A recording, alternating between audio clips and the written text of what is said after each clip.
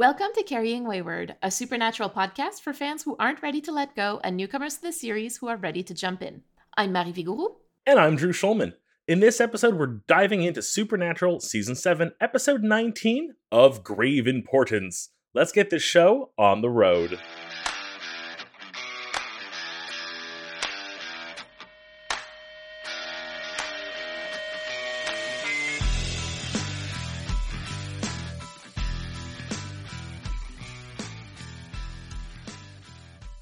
What did you think of this gravely important episode?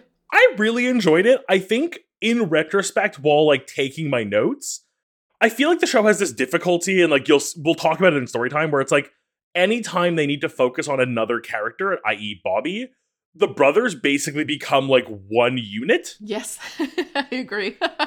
So rather than being Sam, Dean, and a plot, it becomes... Sam Dean. Yeah, it becomes Steen. On Twitter sometimes and on Tumblr, in just written social media, sometimes people will because it's so often Sam and Dean, Sam and Dean, Sam and Dean, that sometimes they'll write salmon as in Salmon Dean. It's Sam and Dean. And I just feel like this is one of those episodes where Sam and Dean.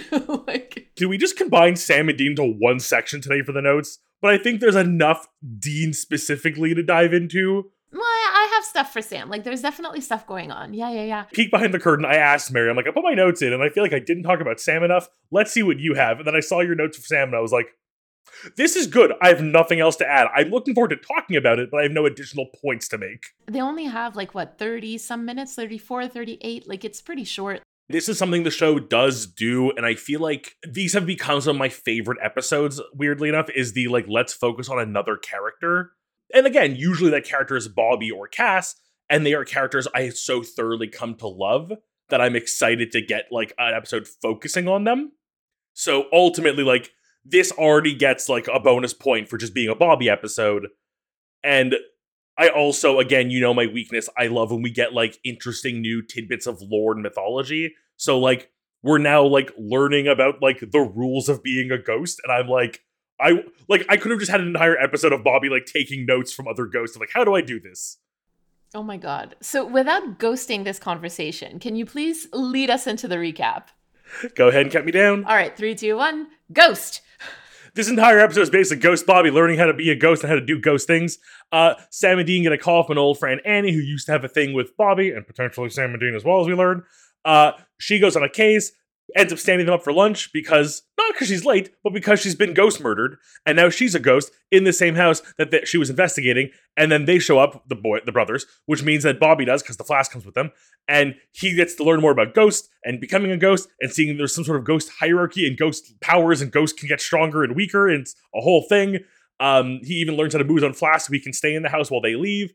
He finally does get to have contact with Sam and Dean through some writing on a mirror, and ultimately, he gets to reveal, hey, I'm here. It kind of ends on a sour note, but they do save the day. They do stop the ghost. Unfortunately, we lose Annie, who we only got this little bit out of, but we have Bobby back-ish time.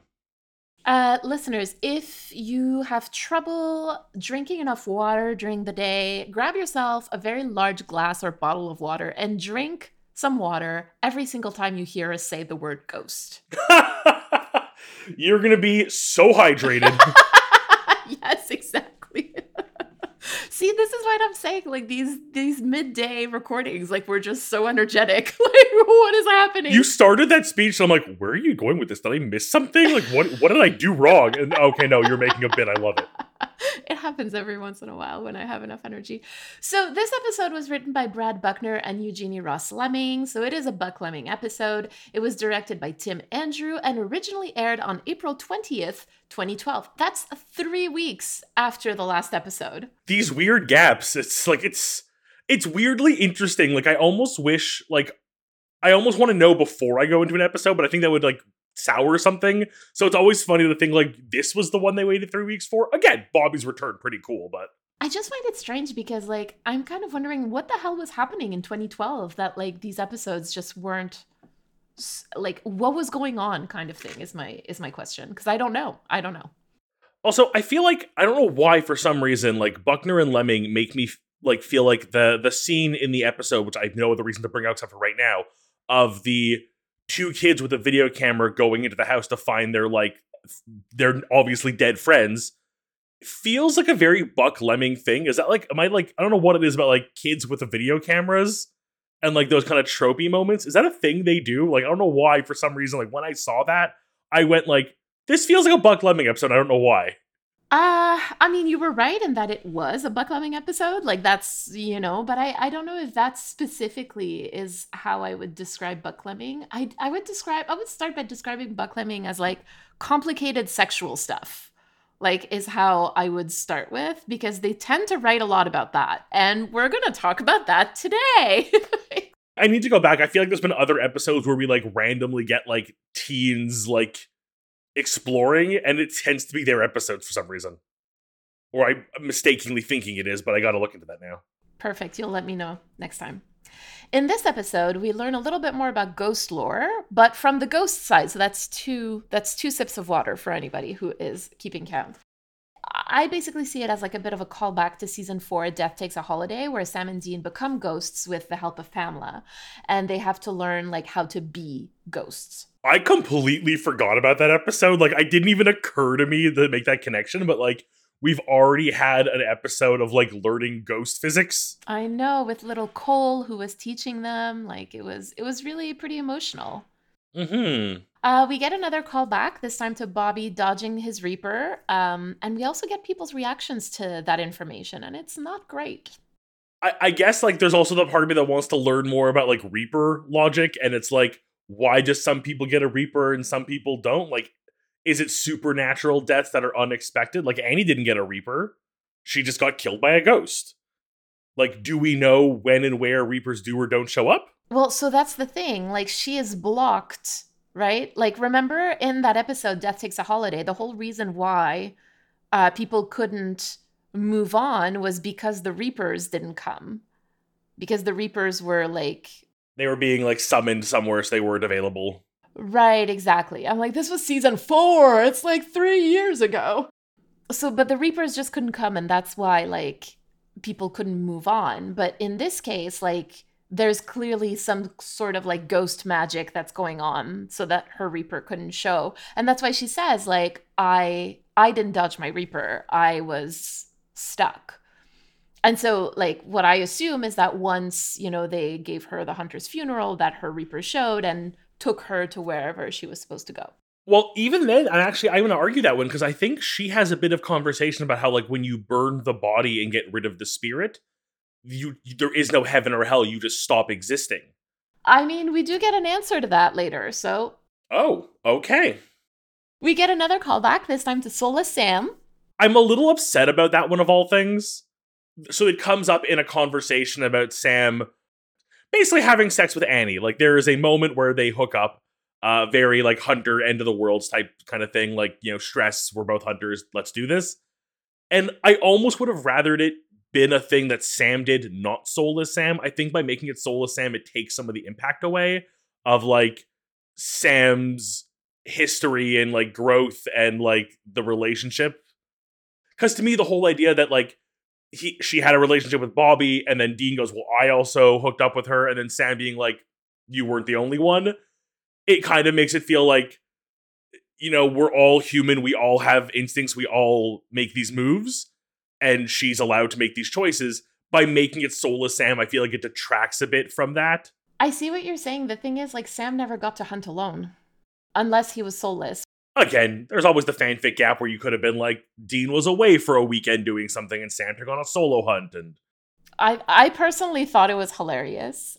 Oh, I loved it entirely. I just would have loved it even more. We'll talk about it more in story time, but we do find out that Sam, Dean, and Bobby have all hooked up with Annie at different times. I'll say that. We get a glimpse into what the brothers think about Bobby being back, and it's not all roses and daisies.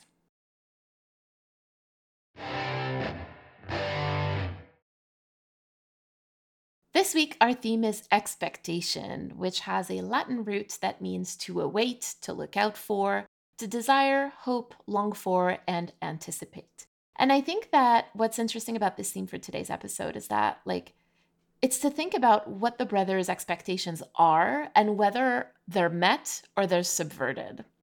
as I was writing about like everybody, like that kept being the idea of like what are they expecting versus what they got, and again whether it was subverted or what they expected. And I think subversion outweighs a little bit here, but it does speak to the characters' expectations, what they're looking for in their world, and what they expect in their life. And I think it is some eye-opening moments, especially coming to Bobby. I think it's also a call to like examine our own expectations. Mm. Do you want to get us started with Dean? Yeah. I really feel that after last week, the idea of Bobby coming back, at least from the brothers' point of view, was not even like remotely on the table anymore. Like Sam had very much shut this down for Dean. And despite Dean's want and hope, I feel he had kind of let go of it finally. Like last week was really where he was like, you're right, this is never happening. Oh, so like literally expectations were set to zero, only to be surprised by a message in the mirror. And I want to point out how Dean was still doubting it until Sam confirmed it was not him. But even that feels like weirdly far-fetched. Like clearly a moment of doubt, but the alternative being that like a really mean-spirited, pun intended, prank from Sam like would be even less expected in my books for Dean. I mean, there has to be an explanation to that message on the mirror, right? So like what are the possible explanations? And so like you kind of go through all of them, even though some of them are surprising and unexpected, right? I'm like thinking back to the brothers' experiences with ghosts, and like, of course, like they've hunted ghosts. Some are bad, some are less bad, and some were even actually good. Some ghosts like got stuck because of unfinished business, and others got stuck because of circumstances that were out of their control. We talked about that a bit earlier. So we've seen like a pretty wide spectrum of scenarios. I can make puns too. But the only time that they've really seen a ghost that they had a relationship with was their mom in Home back in season 1. And like the circumstances around Mary's death were so supernatural, for lack of a better word, I guess, like that it almost makes sense that she would come back as a ghost or that she would become a ghost. But the thing is, like Bobby's death was really incredibly, heartbreakingly ordinary. And when he passed away in the hospital, like, I really don't think that either Sam or Dean were like, oh, yeah, there's a strong possibility that he could come back as a ghost. So I completely understand that, like, knowing he really is back would subvert a lot of their expectations. There's like layers to this. So there's the expectations, like right away that the death was, as you put it, so I feel like human's a weird word to use, but it really is just like human. That like there isn't that level of like something spooky going on that could lead to a supernatural thing. Then it becomes a layer of hope. Both Sam and Dean do show over the last few episodes this hope, this like, you know, like Sam admits, like the second there was even an inkling that Bobby was back, I spirit board and talking board and tried to get a hold of him, and I've now reset my expectations to know there is no ghost Bobby, which finally sets Dean to go, you're right, there isn't one, even though he was doubting it this whole time. So we really have this good, like, reset of expectations here. And to my next point, and this goes again for both Sam and Dean, but like I really like how we get two ghosts pulling a completely new trick today. Like even us as an audience, along with Sam and Dean, have like a pretty clear expectations of what a ghost can or can't do. And both Bobby and Haskell move an object that they are connected to and are thus able to move more freely. And I think there's a level of like expectations where it comes from hunting things that like you kind of have seen every trick in the book. So to get something like that to surprise them was a nice surprise for us as an audience and a less than nice surprise for them. Yeah, I mean, I think that this is really cool, like, and also really frankly terrifying when you think about it, because then like ghosts are no longer just like confined to one space, like they can move, which is terrifying, frankly. So like this is one of those ways that the show is able to like subvert our own expectations as the viewers by introducing this new lore. And I think that I really like, or like what I really like about this is that it's still so in line with existing ghost lore on the show. Like it doesn't contradict anything, it doesn't retcon anything, it just like builds up on it. And I love that. In an episode where we're kind of seeing the brothers like deal with expectations and like new discoveries, that we as an audience get the same experience. Like it's a surprise, it's a subverting of expectations, but it's also not like upsetting, you know, like, which is nice considering everything else that is upsetting in this episode. Like, It definitely does raise like one small annoyance I had. Like the only gripe I have with this episode is the like. Let's assume there is the part of the episode mostly not episode, but like this season where it's mostly on Dean, where he's like believing that there's Ghost Bobby. Would it not make sense to then assume he has to be connected to something that's with them? Like he's not haunting every motel in the world. He'd have to be connected to something. So it seems weird they never made the connection to like something they have been carrying that is Bobby's is likely what he's tied to if he is there. Like it just seems like one of those things where it's like they all kind of overlooked it. But I can also like, while it annoys me, I can understand that In the moment, yeah. it's not something you're thinking of every time. It's gonna come up, don't worry. Like they haven't forgotten, but like there's definitely a need for like coming down from everything, from all of that news and everything. So Very clearly state the fact that like Sam goes, you're right. Like every time I tried to connect with Bobby, Dean wasn't around, thus the flask wasn't around. No wonder it kept failing. Like I like that as much as it's like a weird amount of like, how did you not put that together before? At least you're admitting you didn't put it together before versus just like shrugging it off. So we did talk about this already, and I want to go back to it because it was earlier in the episode. But we do get the surprise that Dean gets surprised at least by Sam admitting that him and Annie had hooked up, and it just feels like such a routine Dean move to brag, you know, putting on his macho and flaunting it to make sure people know how straight he is. Only to find out that Sam is not impressed, but rather shares the same connection. Like I think it was a really good like. I feel like this is the kind of thing Dean probably does on the regular when they talk about someone like another hunter or like going back to an old town where they might know somebody, and Dean gets to go like, oh, we're going back there with Lucy, wink, wink, nudge, nudge. And, you know, Sam doing the, yes, you hooked up with her, we get it, you're manly, let's move on. So to have Sam be like, actually, I think it's just a very nice, like, it sets up the theme in the episode moving forward in a way that I feel like we haven't had in a while, which I love. I honestly really love the sexual politics at play here. And I would ask listeners who are game, of course, to be in tune with how they're feeling about all of this. Not so much about like how Sam and Dean are reacting, like focus on how you're feeling about it. Because I think it's really fascinating. And I think it can also tell you a lot about like your own preconceived understandings of sex. Like I know that I've thought about this quite a bit and I'm like, oh, like, wow, that means that I believe this, or like it means that like I believe that, or like it's been passed down. I inherited that thought, right? So anyway, just a food for thought to begin with. So the conversation starts with Sam telling Dean that Annie and Bobby slept together, right? Like, which is interesting. Like, he didn't tell Dean about his own experience with Annie, but Bobby's experience with Annie.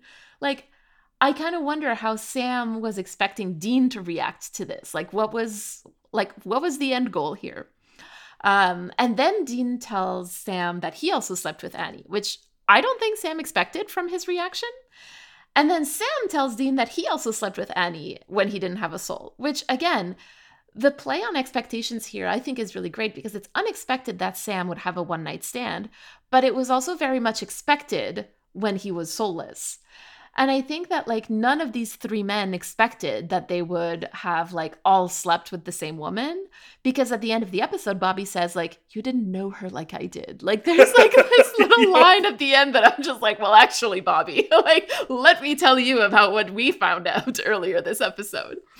And this is where I sort of want to bring in the idea of like expectations of sexual activity, especially in heteronormative society. The fact that it's very different for men and for women, like women are expected to engage in much less, if not none at all, sexual activity than men, and even less so before marriage, right? And that can be rooted back to patriarchal lineage. Like before DNA, how did we know that a baby's father was who the mother said he was, right? And the only way to know that was by controlling women's sexuality. So food for thought here about all that. Oh, yeah, 100%. I'm glad we're touching on this because I think this is a moment of like my expectations being subverted. I am actually shocked that Supernatural had a sexually active female character who we have confirmation of multiple partners and at no point shame her for being sexually active.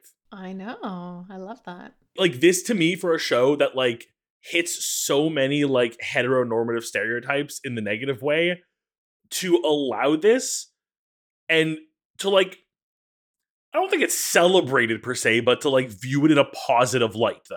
Hold on. Let's go back in the thoughts of like the 2012, because you're saying that it was seen positively, she's not shamed, which like is true for today's standards, I would say, but also like Dean does say, wow, that's a lot of foxholes. Like it's three people. Like three people in like a lifetime that we're aware of is actually not that many people. You know what I mean? Like it's not. And so it's like, okay, well, maybe there was no need to make a comment. And the fact that it's played so awkwardly, I think also says a lot. And like there's like that. So I think it's much more like sorry, I'm getting the word in French, but like it's much more mixed reactions, especially when you start digging a little bit. But I actually agree with you that it like I like this idea of like, hey, the hunter community is pretty small and like that stuff's gonna happen. Like, yeah. No, I agree. I think as you peel the layers back a little more, you start to see like I think I'm like over praising because like the bar is so low. because the bar is so low. Yeah, like I I'm know. shocked the word slut wasn't used somewhere in this episode to describe her, and like bless them for like at least having that much restraint. Yeah, I think even when I was saying all this, I'm like, yeah, I know there's that one line that Dean gives, but like it's not as rough as it could have been, so I want to forgive it, but you're right. It still kind of hits on the point, and given the time, it does, yeah, kind of fit better. I still do love the whole scenario. I still do love the idea of like this world building in a somewhat positive and neutral light. Also, I do need to bring this up.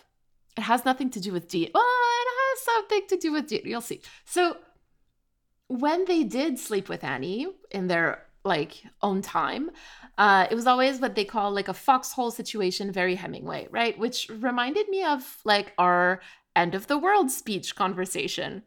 Like these three guys slept with this woman because someone at some point said some variation of, so last night on Earth. And again, there's a lot of food for thought there.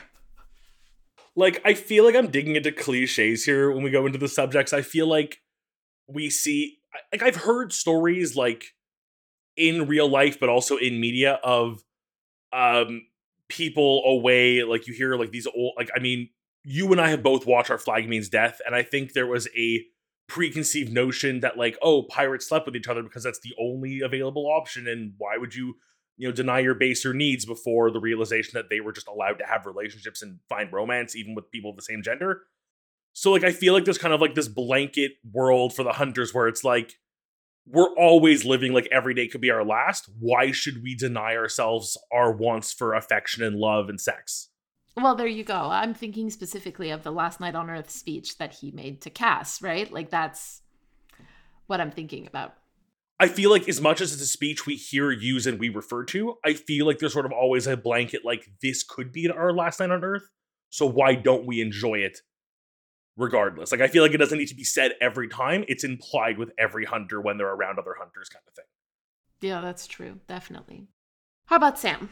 Like I said, I feel like we already brought up Sam's expectations being shattered in regards to new ghost tricks, and obviously his relationship with Bobby. But what I think gets Sam here and subverts his expectations is that he was wrong because of his own lack of investigation. Like he wasn't not wrong per se. He was mistaken because he overlooked something in his equation, like a critical piece that he had not accounted for, and this being the flask would have changed the outcome and his expectations. But I think when you're in a place of one, grief, two, recovery, and three, pre-recovery, like the end of the line with Lucifer, there's a lot of reason to like understandably make mistakes and miss things. And I think now that he is finally beginning to come to terms with recovery and realizing the mistake he made with the flask, there's like a level of expectations there that like he is the research one, he's the one who finds solutions, and he missed something so crucial that he's like he doesn't know how to handle it. Like he like admits to it quite easily that he made a mistake, which almost feels like a growing moment for Sam a little bit too, because I feel like he doesn't make mistakes very often in this kind of way. So I kind of just like the idea that like he realizes the mistake he made in his own expectations and is able to like come to terms with it so easily. I do think that Sam is in a very particular headspace this season because of his like Lucifer situation, if we want to keep the wording from last episode. And it's basically coloring like all of his thoughts and all of his decisions.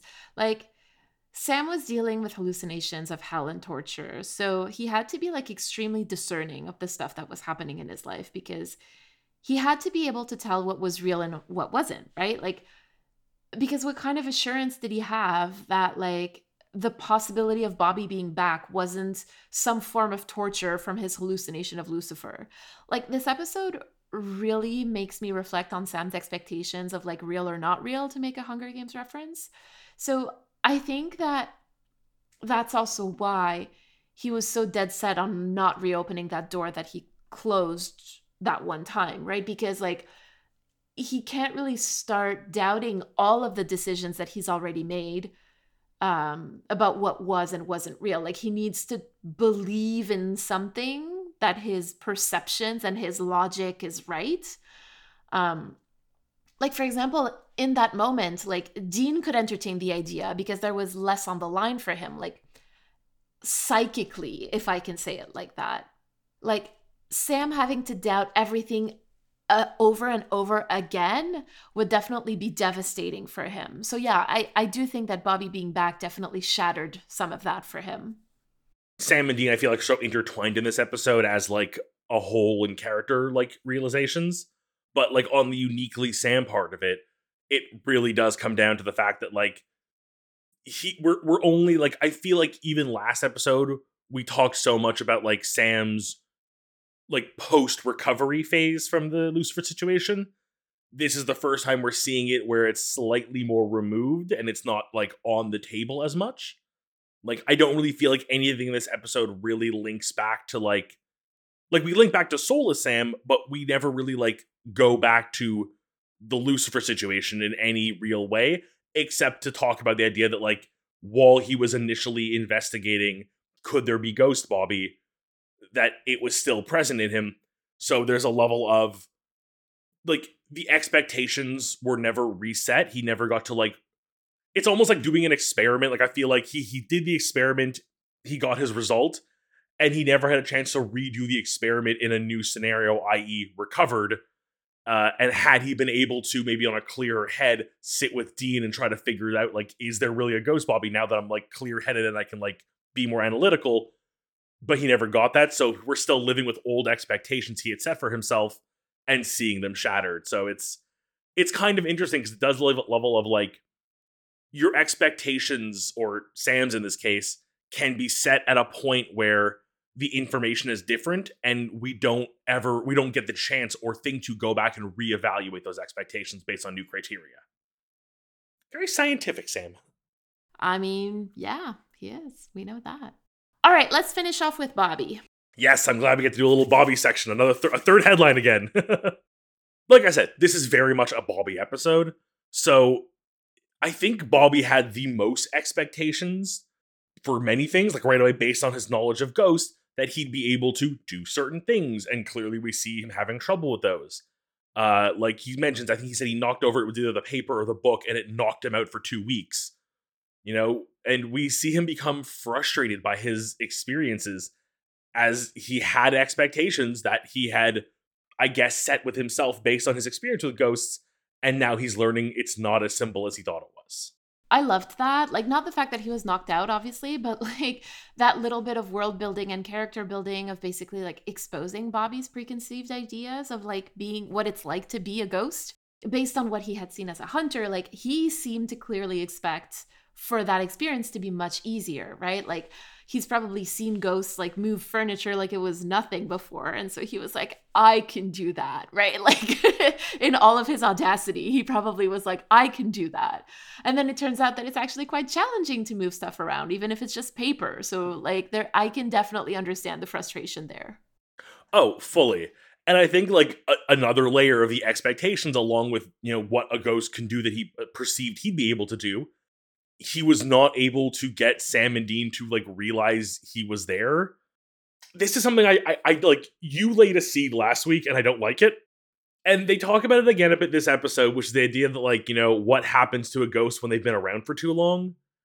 And I'm wondering if how quickly he's getting frustrated by these things is actually him just being annoyed that he can't do them or can't get the result he wants versus, the ghosts wearing away and becoming a little less themselves. Like, is this really his anger or is he turning bad? It is another roller coaster of emotions where Sam and Dean and us too as the viewers are like, oh my god, Bobby's back, and like we're so excited at that prospect, and they're really excited, they're really moved, and then the reality starts to set in because like we know what to expect with ghosts, and all of a sudden it's like, oh my god, Bobby's back. And I think that this really speaks also to how differently we react to things depending on like what our expectations are of those things and of like the outcomes of those things.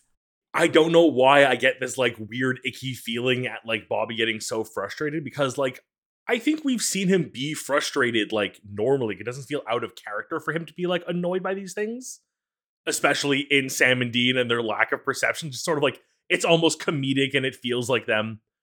But there's now like with the obvious, as you described, the oh no, Bobby's back kind of feeling is where does Ghost Bobby go from here when he gets too, I don't know what the term to use here, but like aged, like a bad, like the opposite of a fine wine ghost getting worse with age. A vinegar.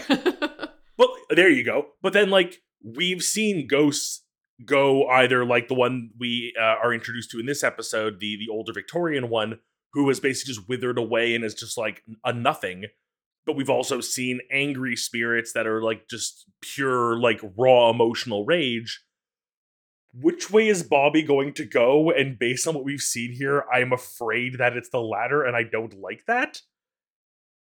Which leads to my last point, which is the fact that I feel like Bobby is, like you said, he's expecting a wow, Bobby's back, and that's not what he gets. When they finally get to see him, like Sam is suspiciously quiet, but Dean makes it very clear he thinks this was a terrible idea and a mistake. And like basically spurns the sacrifice that Bobby made by like giving up his chance at a happy afterlife in heaven to be here to be with them. And like I think Bobby is like rightfully allowed to be pretty pissed here because he did give up, from what I understand of ghost lore, and maybe this will be corrected more, but like he is not going to get to go to heaven now because he chose to be a ghost, and when he's finally dealt with, he'll just be nothingness, like he kind of said to Annie. And like I understand why that would be upsetting to Sam and Dean, but like Bobby gave something up. Like, damn it, Dean, take the win here, even if it can be. Yes, it will be painful down the line. I get this. Like, I'm so two-sided on this because I agree with both of them so much, and I'm so mad the two of them don't see it. Mad. I found that it was also like, I'm going to say emotionally realistic.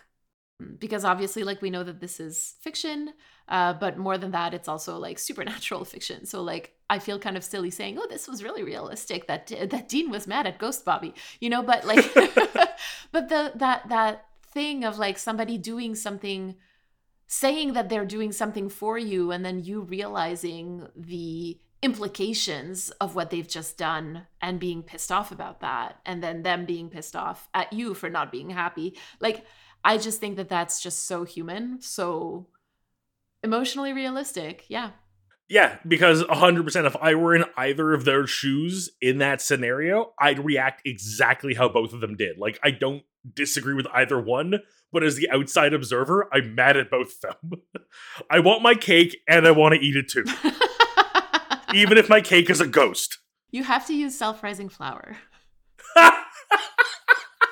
That works on 2 levels.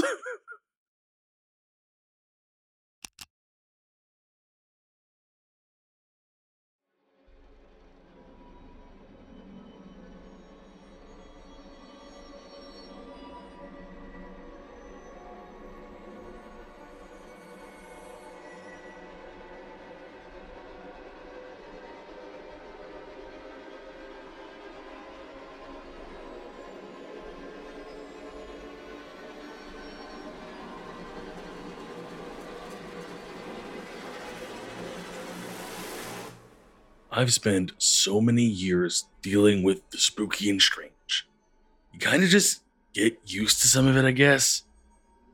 Like, I never for once thought I'd find myself having to sort out my cooking salt from my demon warding salt, though I'm sure we've all had to improvise on a last minute scrambled egg. I know how to clean and reassemble a shotgun as easily as I can change a tire. And it's as simple for me to banish a ghost as it is for most folks to set up a mousetrap.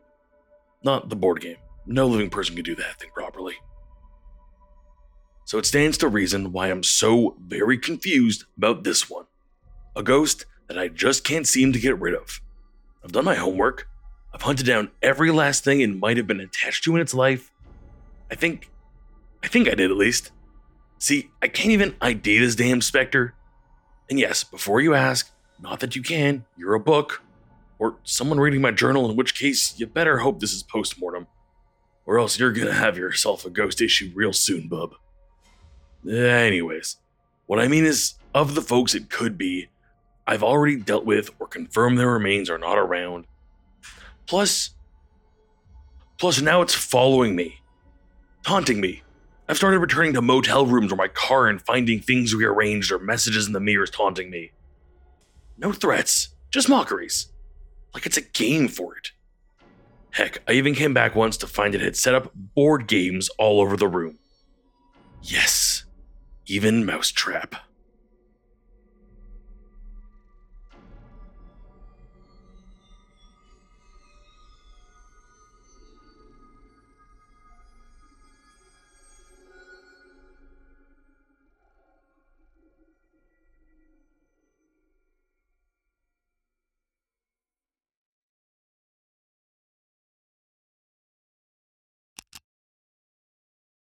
We are at episode 19 of this season, which has 23 episodes, which means that we now have 4 episodes to wrap up the season.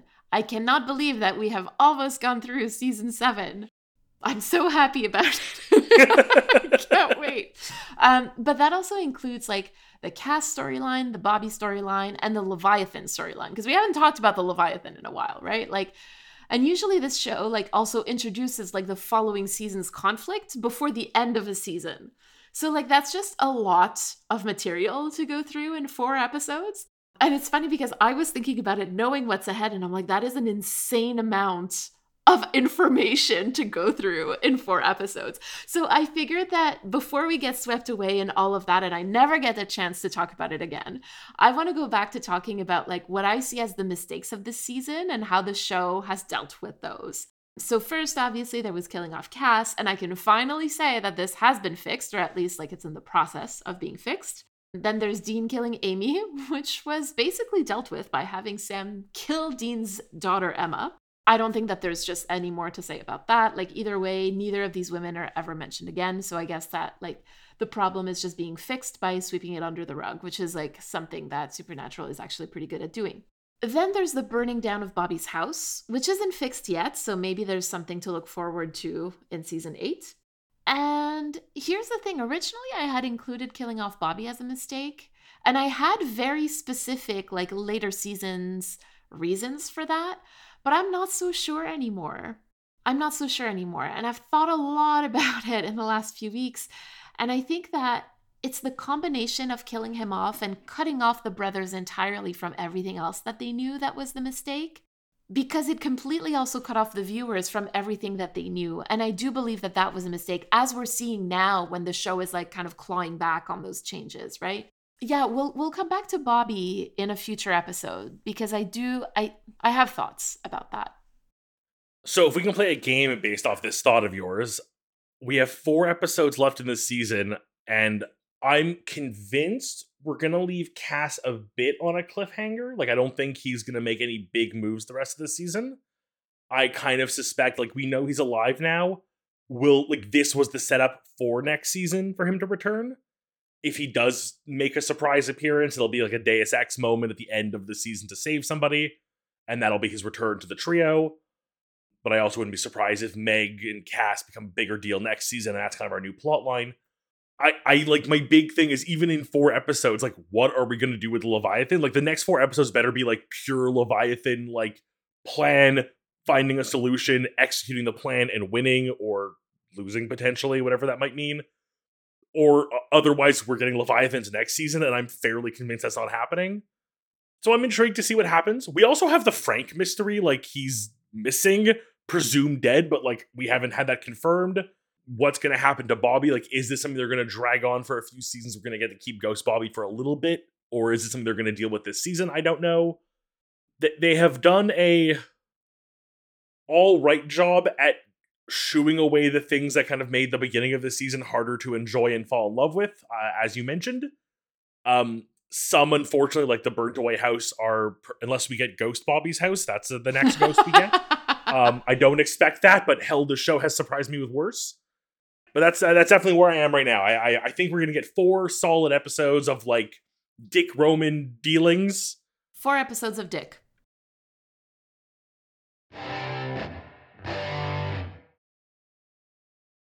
This week we have a message from Sheer.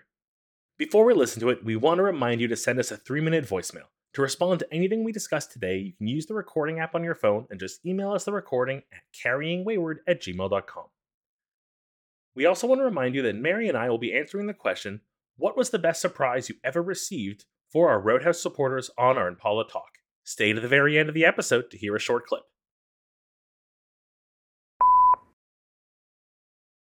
Hi, Drew and Mary. My name is Sheer, and I'm a listener from Israel, and I love your podcast so much.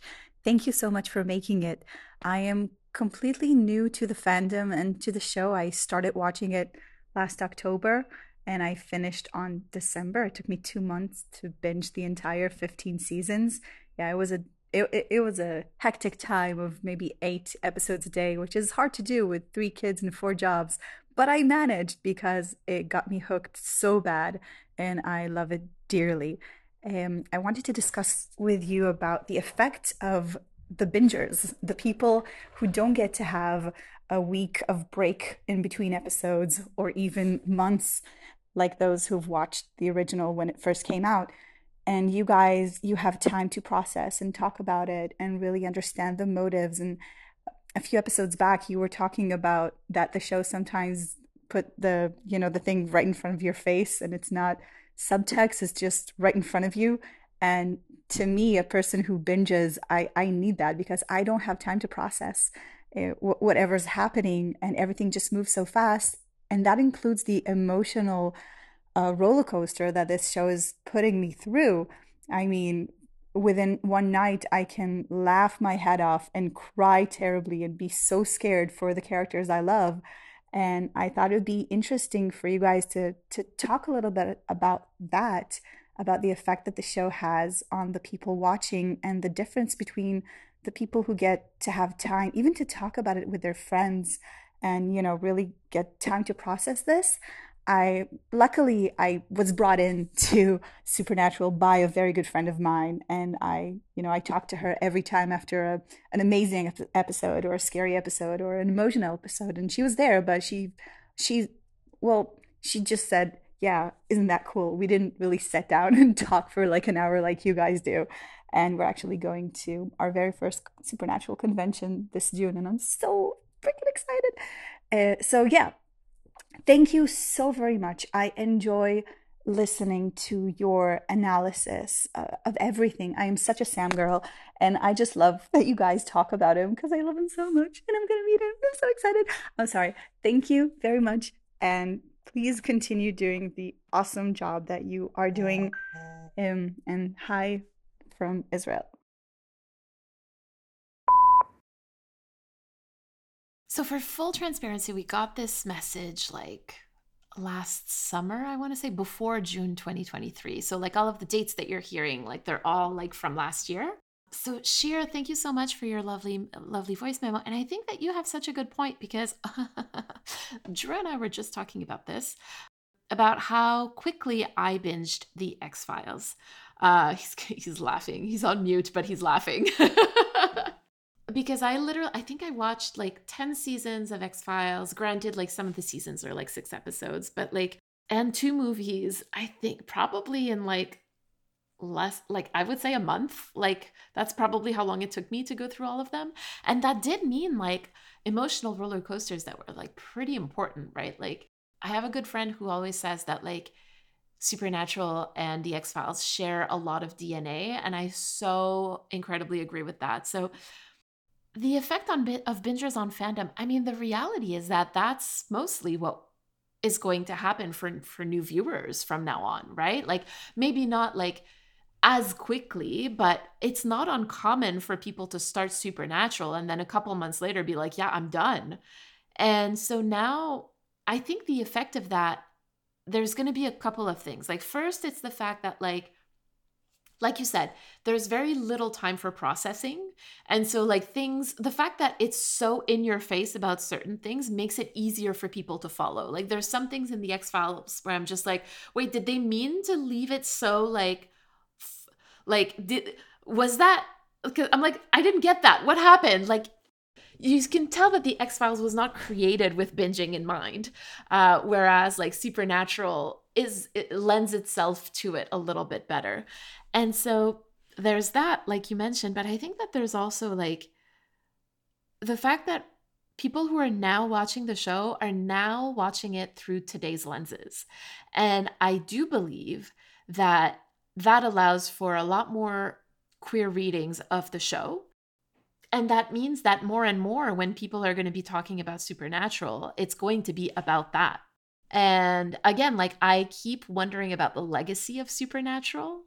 And I think that like when you think about it that way, and also like the effect of fandom, like the online discourse about it, like I find it super interesting that now if you go online, like when you read discourse about Supernatural, so much of that discourse is shrouded, I guess, by discourse about the finale, or like, you know, in a good or a bad way, depending on where you locate yourself in the fandom. And so I think that that also has to do a lot to do because like when you wait a week or when you're in the middle of the show airing, like you don't know what's going to happen. You don't know how it's going to end. And so again, your expectations might be very, very different. And so you're going to look at it and interpret it a certain way. And then once you've seen the whole thing and you go back to it, it's going to be completely different. And like you and I see that on a weekly basis where I'm watching something and I'm like, this is ridiculous. Or like I say something and you're like, well, I don't see it that way. And I'm like, Drew, believe me, like if you knew, you would feel this way too. So like we have that difference of perspective that is just so interesting now because less and less is there going to be discourse about like pieces of the show. It's mostly going to be about the show as a whole, as a finished quote unquote piece. So those are my thoughts about that. Sheer, thank you again for this message. As Mary thankfully pointed out, the time frame for this message, I can say I hope the convention was great and you had some good time, and I'd love to hear some stories from it and see any photos you took. Versus where I was going to say, I can't wait for you to meet Sam, and Mary to be like, that would have been like a year ago almost. So thank you for the time travel checks. But I think it's so interesting because like I think I recently fell into an odd hole where like this has become something I had to think about recently because while we have the advantage, yes, that I'm watching this every week, there is also the fact that I am getting information and then being, I don't think forced is the right word, but being put in a position where we are discussing information, knowing there's more out there that you have knowledge of that I don't, which changes my perspective of things. Like I guarantee you some of these episodes would be so different if I were to, let's say, watch an entire season at a time and then go back episode by episode. I think it would ruin part of the experience. I think it would very much like limit the conversations we have and the discoveries we make, especially on my end. I really see what you mean when it comes to binging a series, how it affects. And I'm thinking back to more modern series I've watched and how they don't really rely on the cliffhanger as much because they know you can just hit next on the streaming service. Versus, like you said with the X-Files, I kind of had a night where I was like, it's late. I'm going to finish this episode. It's the finale of season 2. I assume it's going to end with a cool ending, and then I can start season 3 tomorrow. And they literally leave me on a to be continued, and I'm like, well, next, I have to watch the next one now. Like, yes, ideally streaming is still wanting you to watch the whole thing and binge it now. It's kind of the model. But, like, imagine having to wait a full season on a literal to be continued. Like, we've seen it in Supernatural, and I'm, like, blessed that I only have to wait a week for it. Or, reality, a day or two if I just watch it early, knowing I'm not recording for a few days. But then again, I recently guested on a podcast where we talked about the show Lost, And Lost relied on the week-to-week mystery. Like, Lost lived and died on the fact that you'd watch an episode and they would reveal a bit of information and leave more things hidden. And that's what built the communities and the mysteries and the, like, you know, the theories. Had Lost or a show like Lost come out today as a full bingeable series, I don't think it would have succeeded the way that the original series did for a lot of reasons. So I think you're right. In binging something, it changes the experience, and I think it's healthy to notice both the negatives and positives. And I think the big positives are that when you don't have as much time to like have these discourses between episodes the way either we do because of our format or people did when it was airing originally, it's nice to have the show, as I've pointed out, like you said, blatantly share the theme sometimes, because it does help drive a point home when they know the viewer might not have the time to like reflect on an episode the way that we get the time to. So I think it's a very interesting point to bring up, and it's one that I haven't really considered until today. So thank you very much.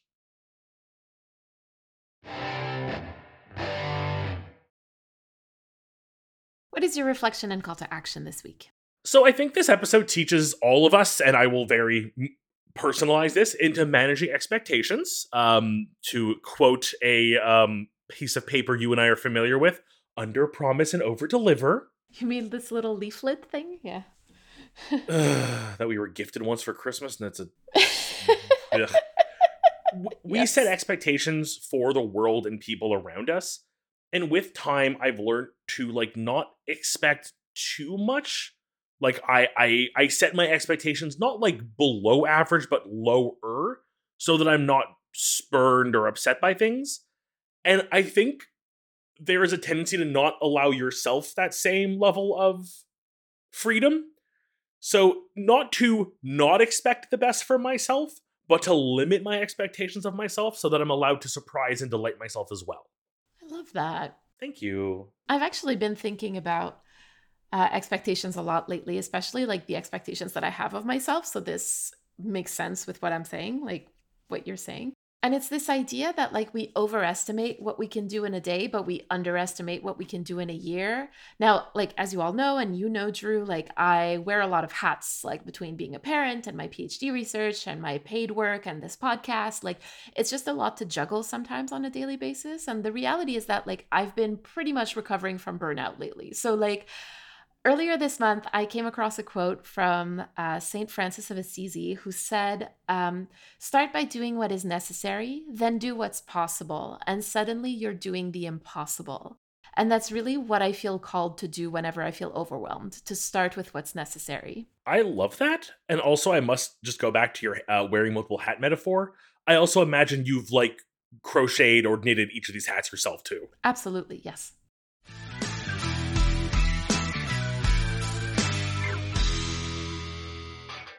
You've been listening to Carrying Wayward, a supernatural podcast produced by Rochelle Castellano, hosted by Mary Vigouroux and myself, Drew Schulman. Thank you to everyone supporting us on Ko-fi or Patreon, and an extra thank you to our bunker supporters, Elle, Jeremiah Thomas, and Simone. This week, we'd like to thank Sheer for the message. You can go to carryingwayward.com for the links to our merch store and all of our socials. If you'd like to support us, you can become a patron or a Ko-fi subscriber. You can also leave us a rating on Spotify and a review on Apple Podcasts. Carry on, our wayward friends.